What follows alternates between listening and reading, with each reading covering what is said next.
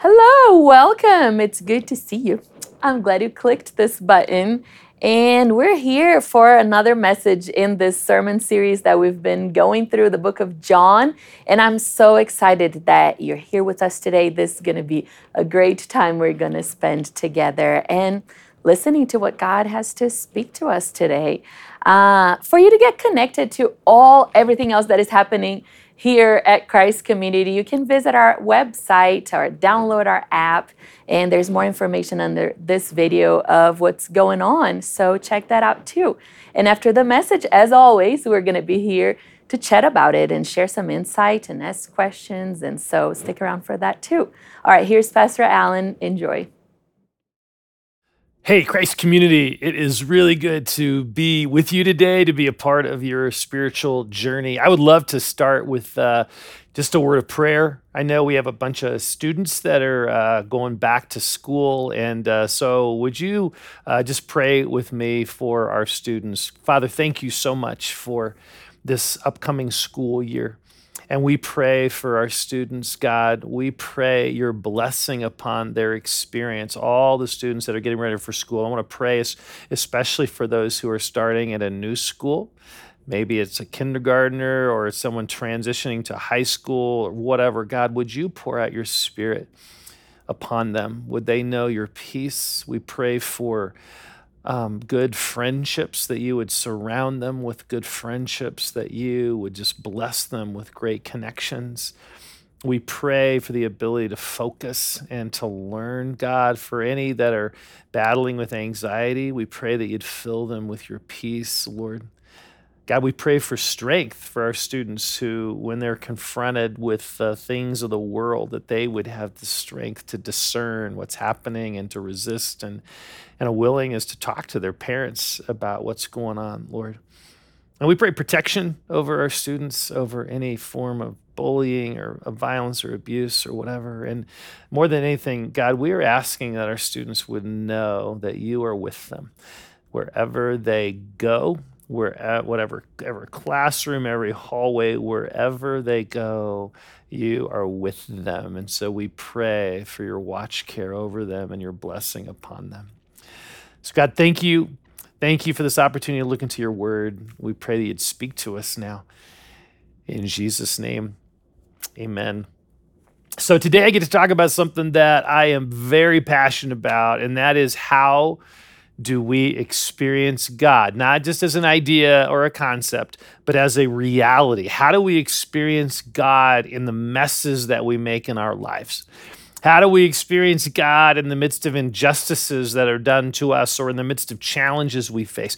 How do we experience God in the day-to-day mundane of life? What does it look like to know and experience God in real ways? Well, we are continuing our journey through the book of John, and today we come to John chapter 7, which is a passage in which Jesus answers this question for us. In this passage, Jesus reveals to us the key to experiencing God. It is absolutely essential. But what we also see in this chapter is Jesus exposing some barriers to that. We see a group of people who are not experiencing God and why. So let's jump in. We're told in John chapter 7, verse 1, that after this, Jesus went around in Galilee. He did not want to go about in Judea because the Jewish leaders there were looking for a way to kill him. But when the Jewish festival of tabernacles was near, so I'm going to stop right there. Now we know from these verses the time frame that we're looking at. Because the Feast of Tabernacles is approaching, we know that this is now the beginning of the final 6 months of Jesus' life. And John tells us at this point that Jesus has been up north in Galilee, but he will soon find his way to Jerusalem. And we find out how that happens in this passage. It all has to do with this Jewish celebration known as the Feast of Tabernacles. I learned so much in studying this passage, and I can't wait to share it with you. So the Feast of Tabernacles was one of 3 major pilgrimages and festivals that Jews celebrated, the others being Passover and then in the early spring and then Pentecost in late spring. And so the Feast of Tabernacles was in the fall, and it was an 8-day long party. I mean, seriously. It was a joyful celebration in the fall that commemorated God's provision for his people during their wilderness journey after God rescued them from Egypt. So throughout the week, the people would eat delicious fruit, remembering God's provision of the promised land. And every evening they would light these huge 70-foot tall torches to remember God leading them through a pillar of fire. And then at night, the people would set up these makeshift tents, these booths that they would sleep in to remind them of God's provision of shelter in the wilderness. I mean, kids loved it. I mean, this was like camping out for a week. So the Feast of Tabernacles was a joyful celebration of God's presence and provision. In other words, it was about experiencing God. Now, that backdrop provides a crucial framework to help us understand what is happening in this passage in John 7. In the first several verses of this chapter, we see people who are in the middle of the celebration of experiencing God's presence, but they're not experiencing God. And then near the end of the passage, Jesus stands up and he declares the key to experiencing God. So let's look first at how to not experience God, and then we'll look at how to experience God. So there are a couple of barriers to experiencing God that we see in the first part of this chapter. The first is unbelief. And this unbelief comes from a place that is very close to home for Jesus, his own family. Check out verse 2. But when the Jewish festival of tabernacles was near, Jesus' brothers said to him, "Leave Galilee and go to Judea, so that your disciples there may see the works you do. No one who wants to become a public figure acts in secret. Since you're doing these things, show yourself to the world." For even his brothers, his own brothers, did not believe in him. You gotta love family, right? Here we learn that Jesus has some younger brothers. He also has some younger sisters. We learned that from Matthew 13. So technically speaking, they were half brothers and sisters, half brothers, half sisters, because Jesus was conceived by the Holy Spirit within Mary. But after Joseph and Mary were married, they had several children. So imagine for a moment having Jesus as an older brother. The perfect child, literally. I mean, talk about, living in your brother's shadow. Perfection would be really hard to follow. Imagine trying to tattle on Jesus. I mean, what do you say? He was too nice to grandma. He's always sharing his toys. Good luck with that as a younger sibling. Anyway, here we see that his brothers are not on Team Jesus at this point. They eventually come around. We see that later in the New Testament, but not here. They're urging him to go down to Jerusalem for the festival in order to get famous, show the world what you can do. But they're saying this not because they believe in Jesus. They're saying this as a way to kind of mock him and control him. This is what unbelief often looks like. It looks like us trying to shape Jesus into who we want him to be. But Jesus will have none of it. Verse 6, therefore Jesus told them, "My time is not yet here. For you, any time will do. The world cannot hate you, but it hates me because I testify that its works are evil. You go to the festival. I'm not going up to this festival because my time has not yet fully come." So this response has some heat on it. Jesus knows he is on mission and he is headed for a cross. And in order for all of that to happen, he has to be totally in sync with the Father's timing. But his brothers don't have that perspective. Jesus says to them, "For you, any time will do." In other words, they just do what they want. They are driven by self-centered desires. They fit right into the world. But Jesus doesn't fit in. He says here that the world hates me because I testify that its works are evil. This dichotomy he describes is still true today. Our world is perfectly okay with a Jesus who affirms our desires and affirms our choices. But the moment Jesus confronts our self-centeredness, our sexual practices, our materialism, our political idolatry, or whatever, he's no longer popular. He's viewed as being controlling or intolerant or archaic or whatever. So Jesus says, you guys go ahead and go to the festival in Jerusalem. Verse 9 and 10. So after he said this, he stayed in Galilee. However, after his brothers had left for the festival, he went also, not publicly, but in secret. So a few days later, Jesus does decide to go. to the festival in secret. He now senses that the Father wants him there. And the thing is, everyone expects him to be there. Everyone in Jerusalem expects him to be there. Verse 11. Now at the festival, the Jewish leaders were watching for Jesus and asking, "Where is he?" Among the crowds, there was widespread whispering about him. Some said, "He's a good man." Others replied, "No, he deceives the people." But no one would say anything publicly about him for fear of the leaders. I mean, the anticipation in Jerusalem is palpable. People are whispering to each other, "Is this guy Jesus going to show up? Who do you think he is?" And their answers reveal that they still don't believe. None of them are articulating the actual claims Jesus has been making about himself. So here we are in the middle of this Feast of Tabernacles in which people are celebrating God's provision, but they don't believe in the one God has sent. Their cynicism, their unbelief causes them to miss experiencing God. Now, there's a second way we can miss experiencing God, and that is through disobedience. Look at verse 14. Not until halfway through the festival did Jesus go up to the temple courts and begin to teach. The Jews there were amazed and asked him, "How did this man get such learning without having been taught?" Jesus answered, "My teaching is not my own. It comes from the one who sent me. Anyone who chooses to do the will of God will find out whether my teaching comes from God or whether I speak on my own. Whoever speaks on their own does so to gain personal glory, but he who seeks the glory of the one who sent him is a man of truth. There's nothing false about him. Has not Moses given you the law? Yet not one of you keeps the law. Why are you trying to kill me?" And notice what's happening here. Jesus is teaching in a very powerful way, and the people are wondering, with him being from Galilee, how does he know so much? He didn't go to seminary in Jerusalem. He's from Galilee. How does he know so much? And so he tells them that his teaching comes from God. He is only teaching what the Father wants him to say. He is all about the Father's glory. Now, here's the irony. This Feast of Tabernacles was a celebration of God's provision. And part of God's provision was the law of Moses. But Jesus says to these people, "Has not Moses given you the law? Yet not one of you keeps the law."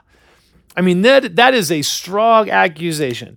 But then he backs it up. He gives them a specific example of this. Verse 21, Jesus said to them, I did one miracle, and you're all amazed. Yet because Moses gave you circumcision, though actually it did not come from Moses, but from the patriarchs, you circumcise a boy on the Sabbath. Now, if a boy can be circumcised on the Sabbath so that the law of Moses may not be broken, why are you so angry with me for healing a man's whole body on the Sabbath?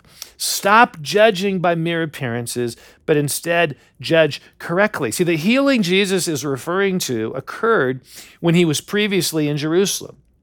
And he healed the man who had been paralyzed for 38 years. But because that healing happened on the Sabbath, it ticked off the religious leaders. And so Jesus points out how the religious leaders got upset about him healing someone on the Sabbath, but they are perfectly okay circumcising a baby on the Sabbath. Jesus is saying, look, you're willing to cut off a portion of a child's body on the Sabbath, but when I actually bring wholeness and healing to a person's body on the Sabbath, you're angry with me. And now what we see here so vividly on display is a group of people who are actually missing out on the very thing they long for. They're missing out on experiencing God. And it's all because of their disobedience, their misalignment with the heart of God. Now, Jesus says something here that really messed with me in my study of this passage because it reveals a totally different discipleship paradigm than we're used to. Look again at verse 17. In fact, I'd like you to read this out loud with me if you're in a place where you can do that. Anyone who chooses to do the will of God will find out whether my teaching comes from God or whether I speak on my own. See, notice the order. We typically think of spiritual growth happening when someone believes what Jesus says is true, and then because they believe what he says is true, they choose to follow. But that's not what Jesus says here. Jesus says, if you want to know whether what I'm saying is true, then start doing it. Do what I say. And in doing that, you will discover that it's true. In other words, if you want to experience God more deeply, choose to obey him. Choose to do what Jesus says for you to do, whether you feel like it or not, whether or not it makes sense to you or your friends or whatever. Just do what you know Jesus wants you to do. And in those steps of obedience, Jesus says, you will discover that my way is true. We will go deeper in our experience with him because we're saying yes to him, even if we're not fully convinced Jesus' teaching is true. This is so counterintuitive, and yet the more I thought about it, the more I realized that I've experienced this in my own life. I remember a season years ago when Raylene and I were in some financial trouble over a bad investment that we had made, and we were scrambling to make it financially, just to make ends meet. And I remember thinking at the time, maybe we ought to stop tithing during this season, and at least until we get back on our feet. I mean, we could really use that extra 10% of our income, so let's pull back on our giving until we're in a better place financially. Yes, I, as your pastor who teaches on tithing, was seriously consider stopping tithing for a while. And I'm sure none of you can relate. Okay. But anyway, this idea of not giving for a while, it made so much sense to me. Of course, that's what we should do. The numbers are right there. Now, even though this made total sense to me from a financial standpoint, I couldn't just dismiss what I knew Jesus taught about money. Give, and it will be given to you. He didn't qualify it based on our current situation. Jesus repeatedly commanded his followers to give generously of our money, no matter what our circumstances, so that we don't place our trust in money. See, for Jesus, financial giving it's a heart issue. It is not a situational issue. And he repeatedly told us, you can't serve God and money. Money is continually going after your heart. It's continually doing that. Okay, so I found myself in this place of wrestling. I know what Jesus commands me to do, but it doesn't make financial sense. We need that extra 10%. But after much internal wrestling, we decided to do what Jesus said rather than what made sense to us. We chose to obey him and to continue tithing, even though it was really hard to do that. But I am so glad we did, because we experienced exactly what Jesus says. We discovered in a deeper way that his teaching is true. He took care of us. He provided for us. We experienced his loving provision in a dramatic way, a way that has marked our hearts forever in terms of financial generosity and in terms of his faithfulness. Our reluctant obedience enabled us to experience God more deeply. And I know that had we chosen to do our own thing, God still would have loved us. I know that. But we would have missed an amazing spiritual growth opportunity and blessing. The depth of our experience of God was dependent upon our obedience to God. That's what Jesus is saying here. If you want to grow in your experience of me, Jesus says, obey me. Choose to do what I say. And most of the people in John 7 were not obeying the word they had received, and it was keeping them from experiencing God more deeply. So are there things Jesus is asking you and me to do, but we're ignoring him? Things we know what he wants us to do, but we're ignoring him. And what impact is that having on the depth of our experience of him? And look, this also applies to those of you who are not even sure you believe in Jesus, but maybe you're exploring this Christianity thing or whatever. I think even if you're exploring Jesus, you're not even sure you believe, I think Jesus is saying to you, try me. Start living your life the way I'm inviting you to live and see what happens. In that decision to obey me, you will discover that what I'm saying is true. See, according to Jesus, some people choose to follow him before they fully believe in him. Now, what happens in the next section of this passage, all the way to the end of the chapter, is that we see lots of people just continuing in their unbelief and disobedience. The religious leaders are still trying to kill Jesus. Others are confused about his identity. How can the Messiah come from Galilee? I thought he was supposed to come from Bethlehem. They obviously didn't know their scriptures, right? And they didn't know much about Jesus in terms of his original birthplace and all that. There was just a lot of confusion. Okay, so now we get to my favorite part of this passage, where Jesus gives us the key to experiencing God. So look with me at John 7, beginning in verse 37.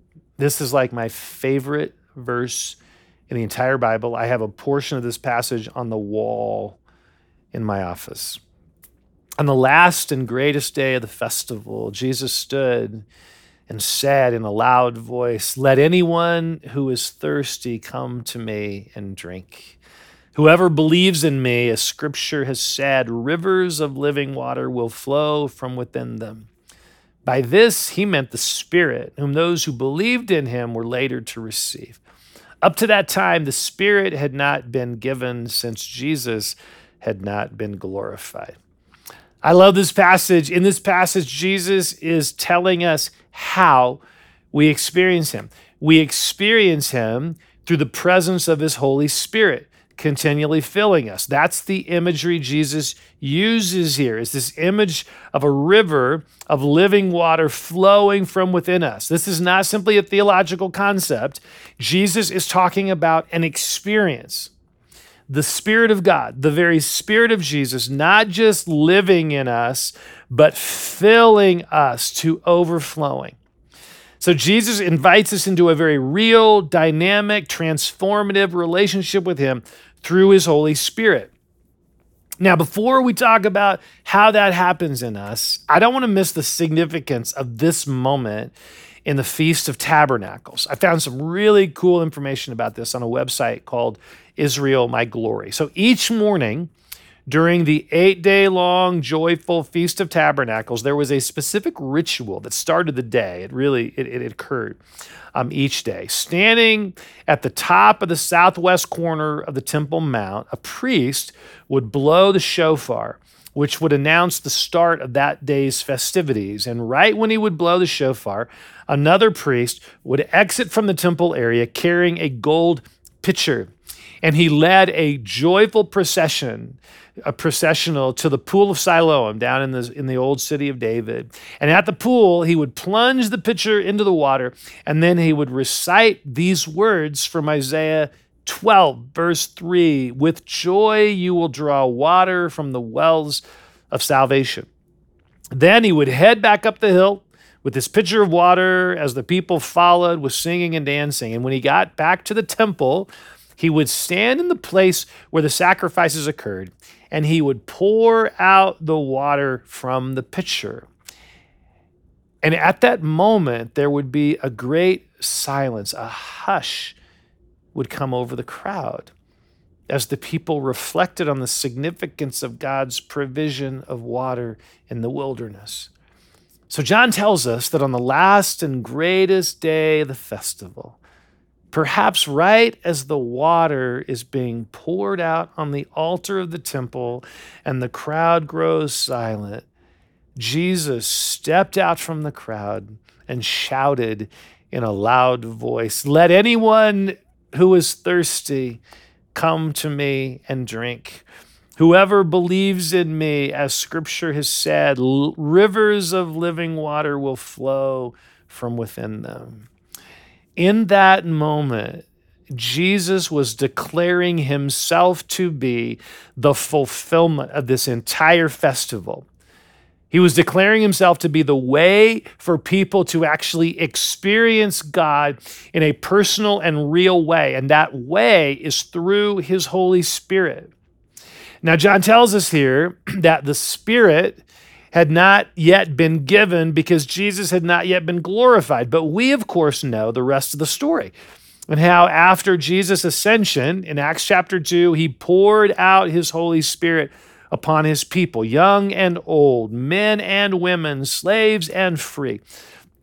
So what that means is at the moment we place our trust in Jesus, his very own Spirit comes to live in us, which is an awesome truth. But there's something more that Jesus is describing here in John 7. It's not just about our initial entrance into, becoming a Christian or whatever. No, Jesus is describing a continual experience in which the very presence of God, the Spirit of Jesus, fills us like a river, empowering us and changing us and flowing through us to impact others. This is not a trickle. It is a river of God's presence flowing within us. So what this means is the Spirit who lives in us wants to continually fill us to overflowing with his life and his joy and his power. I mean, this is amazing. The Spirit of God is available to us 24/7. We have access to the river of God's presence. So the key question is, how? How do we experience this Spirit more deeply? We know he lives in us as believers, but how do we experience him as a river of life, filling us to overflowing? How do we do that? Well, Jesus tells us, and it is so simple. We tend to make it way too complicated. I remember in college, some friends of mine telling me I wasn't filled with the Spirit because I hadn't experienced certain manifestations that they had experienced, as if the Spirit of God, the river of God, is somehow contained within these formulas that we create. Well, thankfully, Jesus doesn't offer us a formula. Instead, he gives us an incredibly simple access code to experiencing the Spirit, that, and an access code that any of us can utilize at any time, day or night. According to Jesus, the key to us experiencing more of the Spirit in our lives is thirst, being thirsty. The physical sensation of thirst in our bodies is a hugely significant thing. If we didn't experience the sensation of thirst, we wouldn't know our bodies needed water. We would die of dehydration. See, our capacity to be thirsty moves us to drink. And this is also true spiritually. Our thirst is what opens the door to us experiencing more of the Spirit in our lives. It's not about us praying a certain way. It's not about us having our act together. It's not about whether or not we've recently messed up. It's not about how much Bible knowledge we have. No, it's simply about us being thirsty. In other words, it's about us being acutely aware of our need. And in that place, we ask the Spirit to fill us in that need. If we're struggling with doubts and unbelief, guess what? We're thirsty. We can cry out to the Lord, help me in my unbelief. And that's a prayer we know Jesus answers. If we're struggling to obey Jesus in some area, guess what? We are thirsty. We can call out to him and ask him to help us obey when everything within us wants to do our own thing. When our life is a mess because of mistakes and choices we have made, guess what? We are thirsty. We can call out to Jesus and ask him to fill us with the river of his presence and grace and love and encouragement. When we need help to love someone that's really hard to love, guess what? We are thirsty. We can call out to Jesus for his Spirit to fill us. The key to experiencing the Spirit is not a bunch of hoops to jump through. It's just us being honest enough to admit our struggle, our longing, our desires. Where are you thirsty for Jesus in your relationships? Where are you thirsty for Jesus in a situation at work?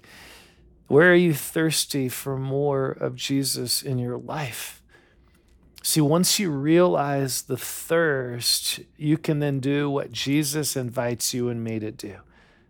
Come to me.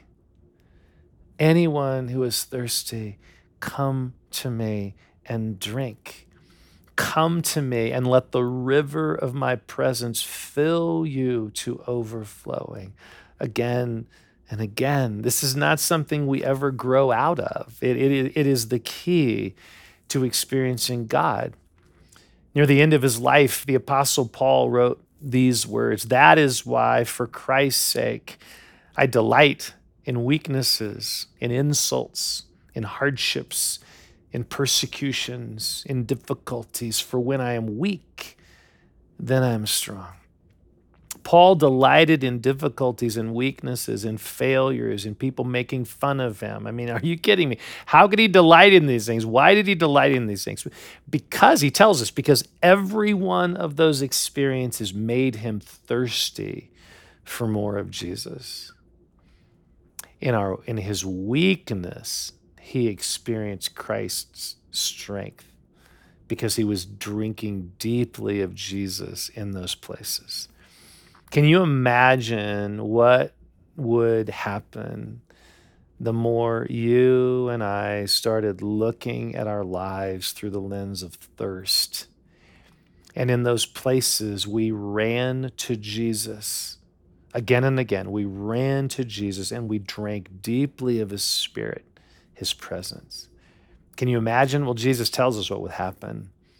Rivers of living water would flow in and through us, which sounds amazing, right? So where are you thirsty? Let's pray. So as we quiet our heart before the Lord, I want you to ask the Lord, and I'll do the same. Where are you thirsty? Where am I thirsty for Jesus? Where do I need him?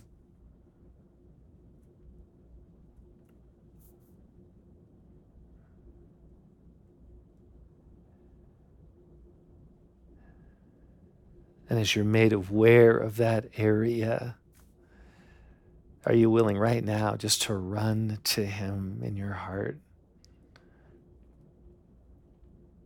To admit to him you're thirsty? And to ask Jesus to fill you with his spirit in that place. Let's do that right now.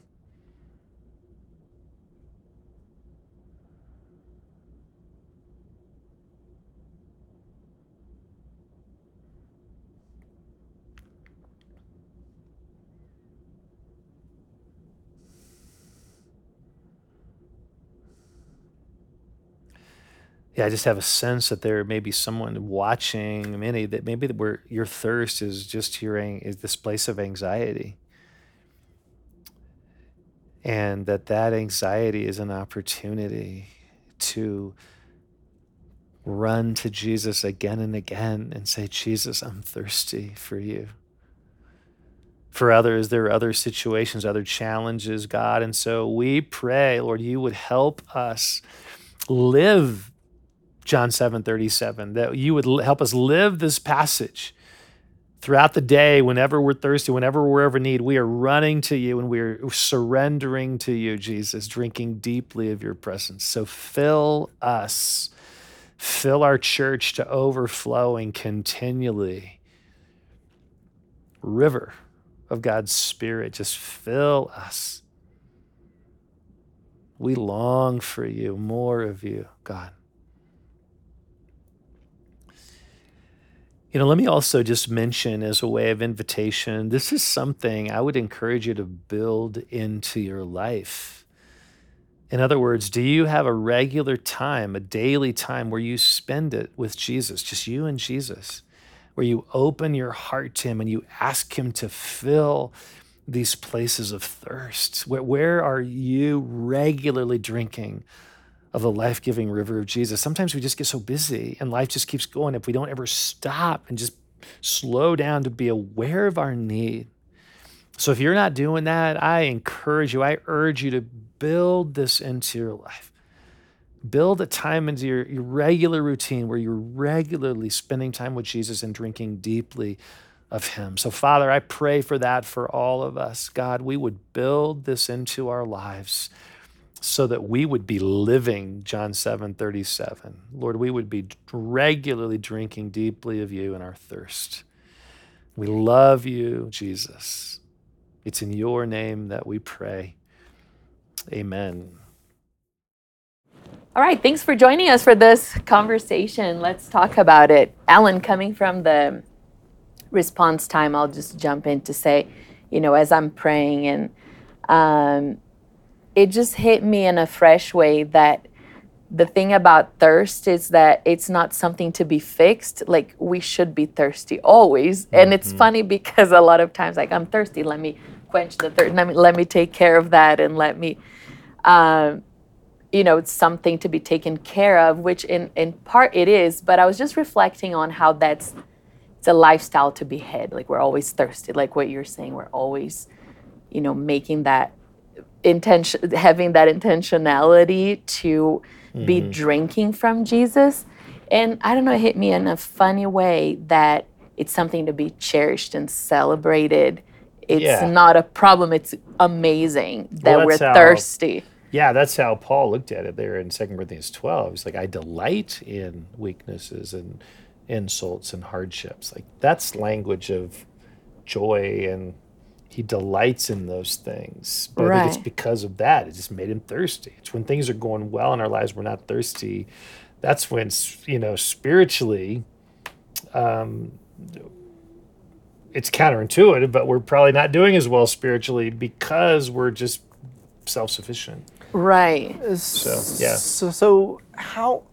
So paint us like a bigger picture here. Being someone who's been here beyond our times, how did it come to a place that the idea of I should bring God the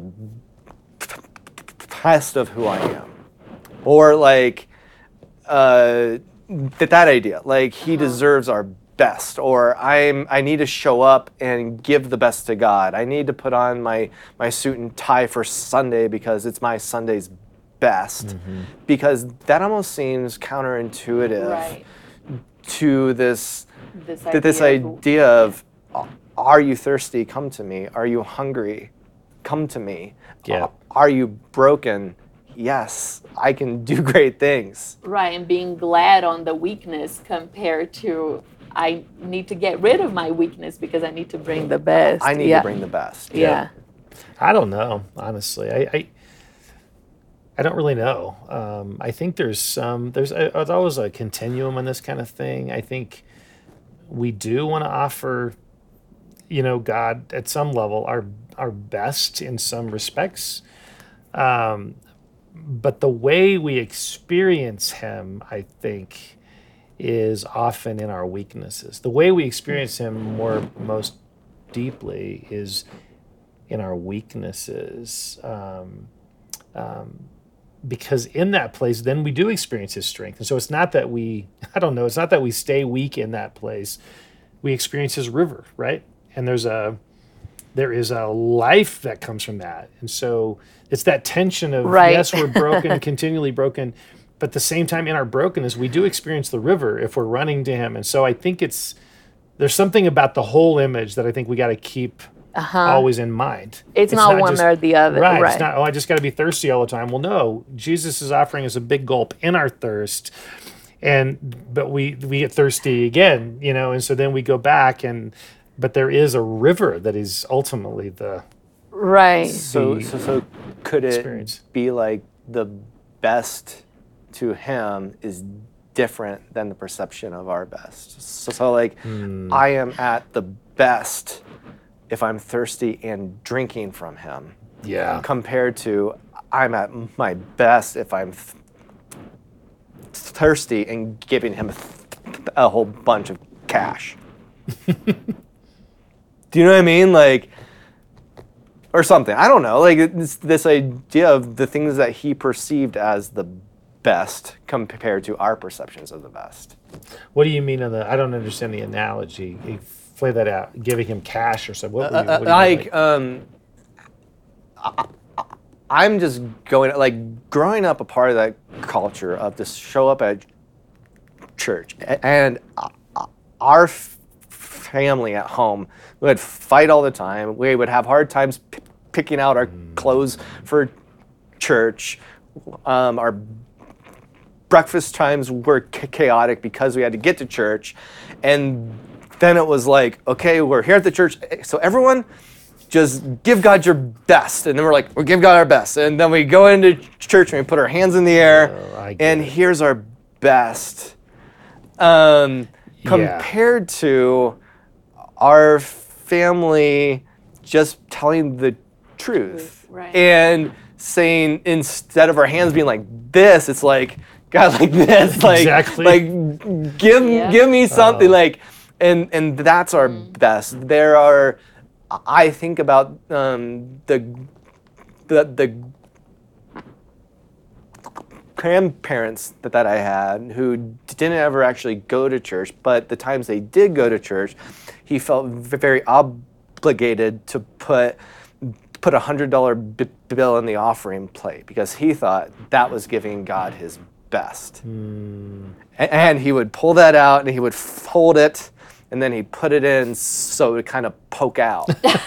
And I can see it in my mind, but he would have on a suit because he was going to church, and he would put the $100 in the off, and it was just like, man, God just his heart, like that's what he wants. That's the best offering. Like, so at the best of who I am thirsty and drinking of him, compared to if I'm thirsty in a suit and tie saying, or I'm thirsty putting $100 in the offering plate and I'm doing a soda or something. I don't know. It's like it's really religion, right? It's what the Pharisees, their problem was that they weren't thirsty, and and kind of that thing. We can go to church. I'm not thirsty. I'm just going to dress up, do these things, but there's something about the authentic. No, I'm not doing well. My marriage is falling apart. This or that, and that in that authenticity. I'm thirsty here. I need you. God loves that. It's the Luke 18 story of the one guy going up to pray. Hey, I'm so glad I'm not like so-and-so. Right. I fast and I tie, all this stuff. And then the other guy's like, Lord, have mercy on me, a sinner. And Jesus says, that's the guy that is justified. God really wasn't even listening to he wasn't thirsty. It was just, look how well I'm doing. And so that does seem to be at the heart of religion. Versus relationship. There's just this the overarching theme that I think is God. He isn't impressed. It's hard to impress God. When we feel we're so super self-sufficient. So if you show up and you try to show off, he's not impressed. But there's something about the opposite, like the broken heart, the people in the Beatitudes, that he's just like, yes.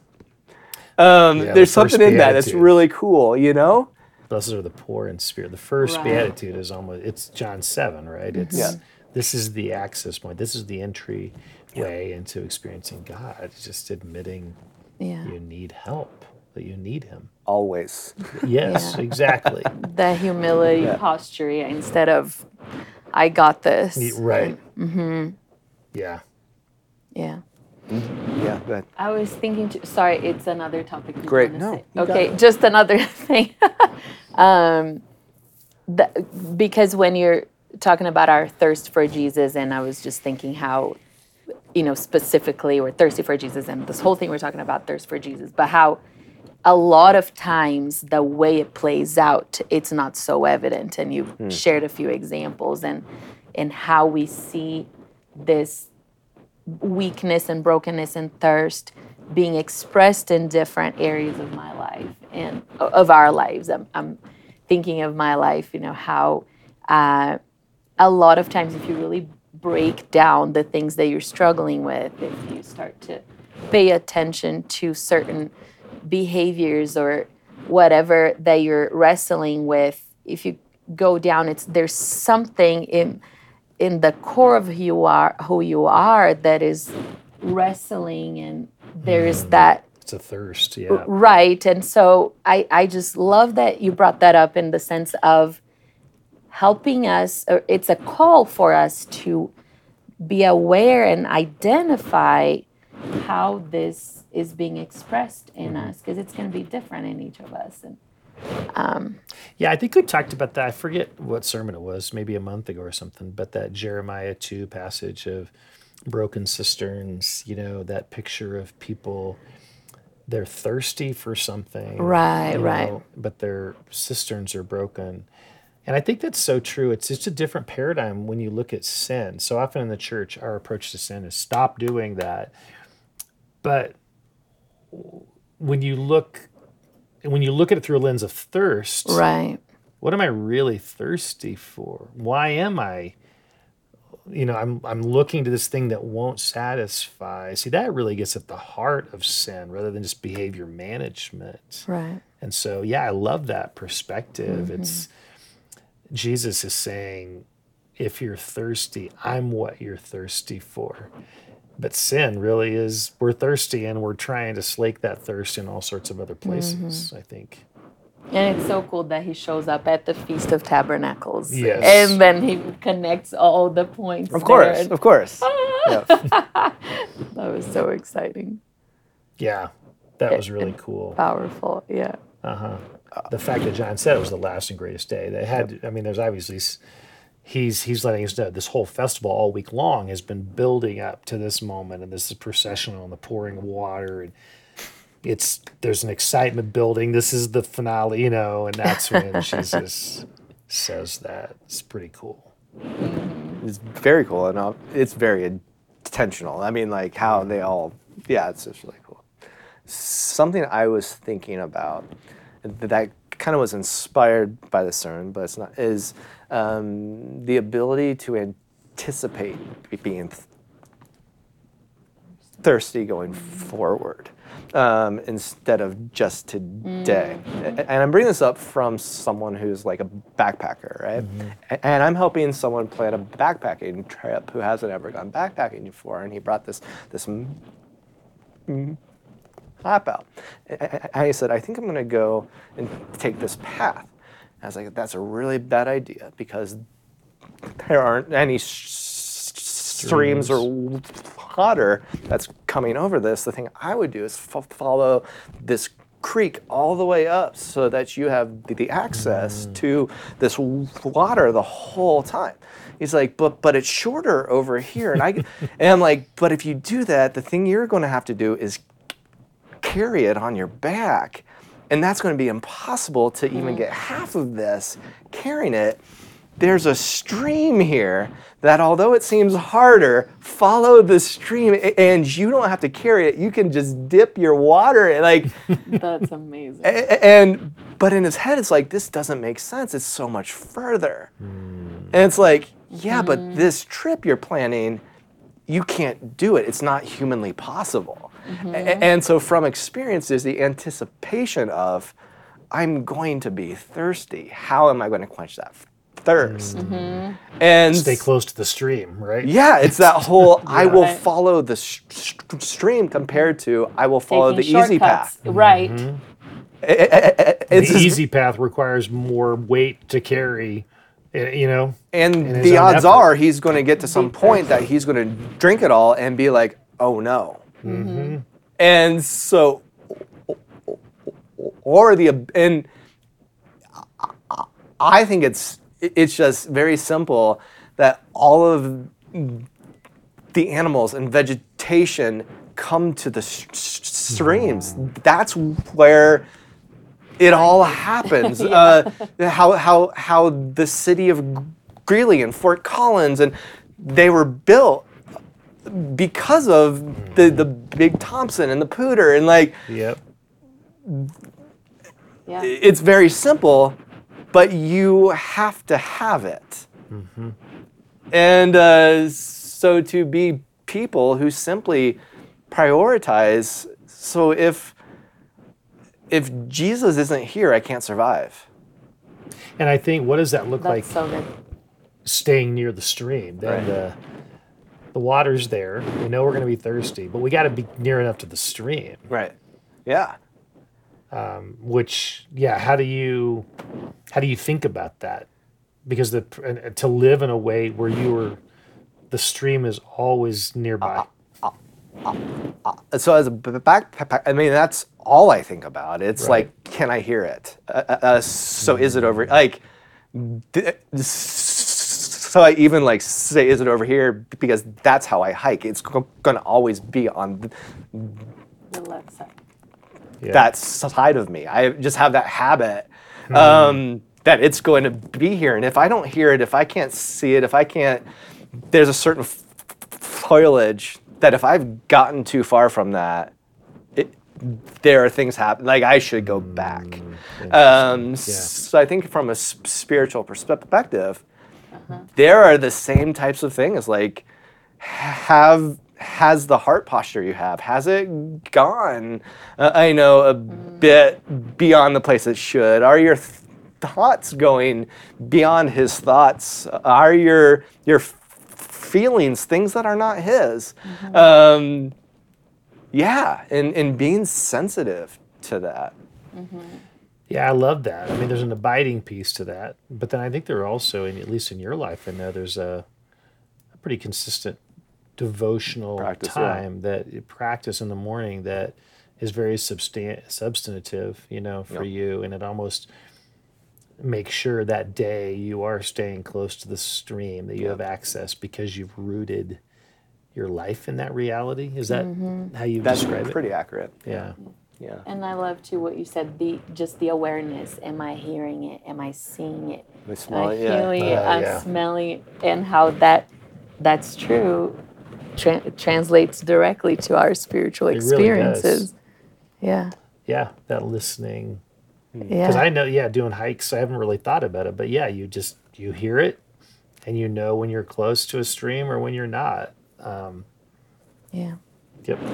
All right. That's great. I think that's a great story to end with. Perfect. Thanks for sharing that, You're KJ. welcome. Thanks for joining us today, Thanks. and have a good rest of your day.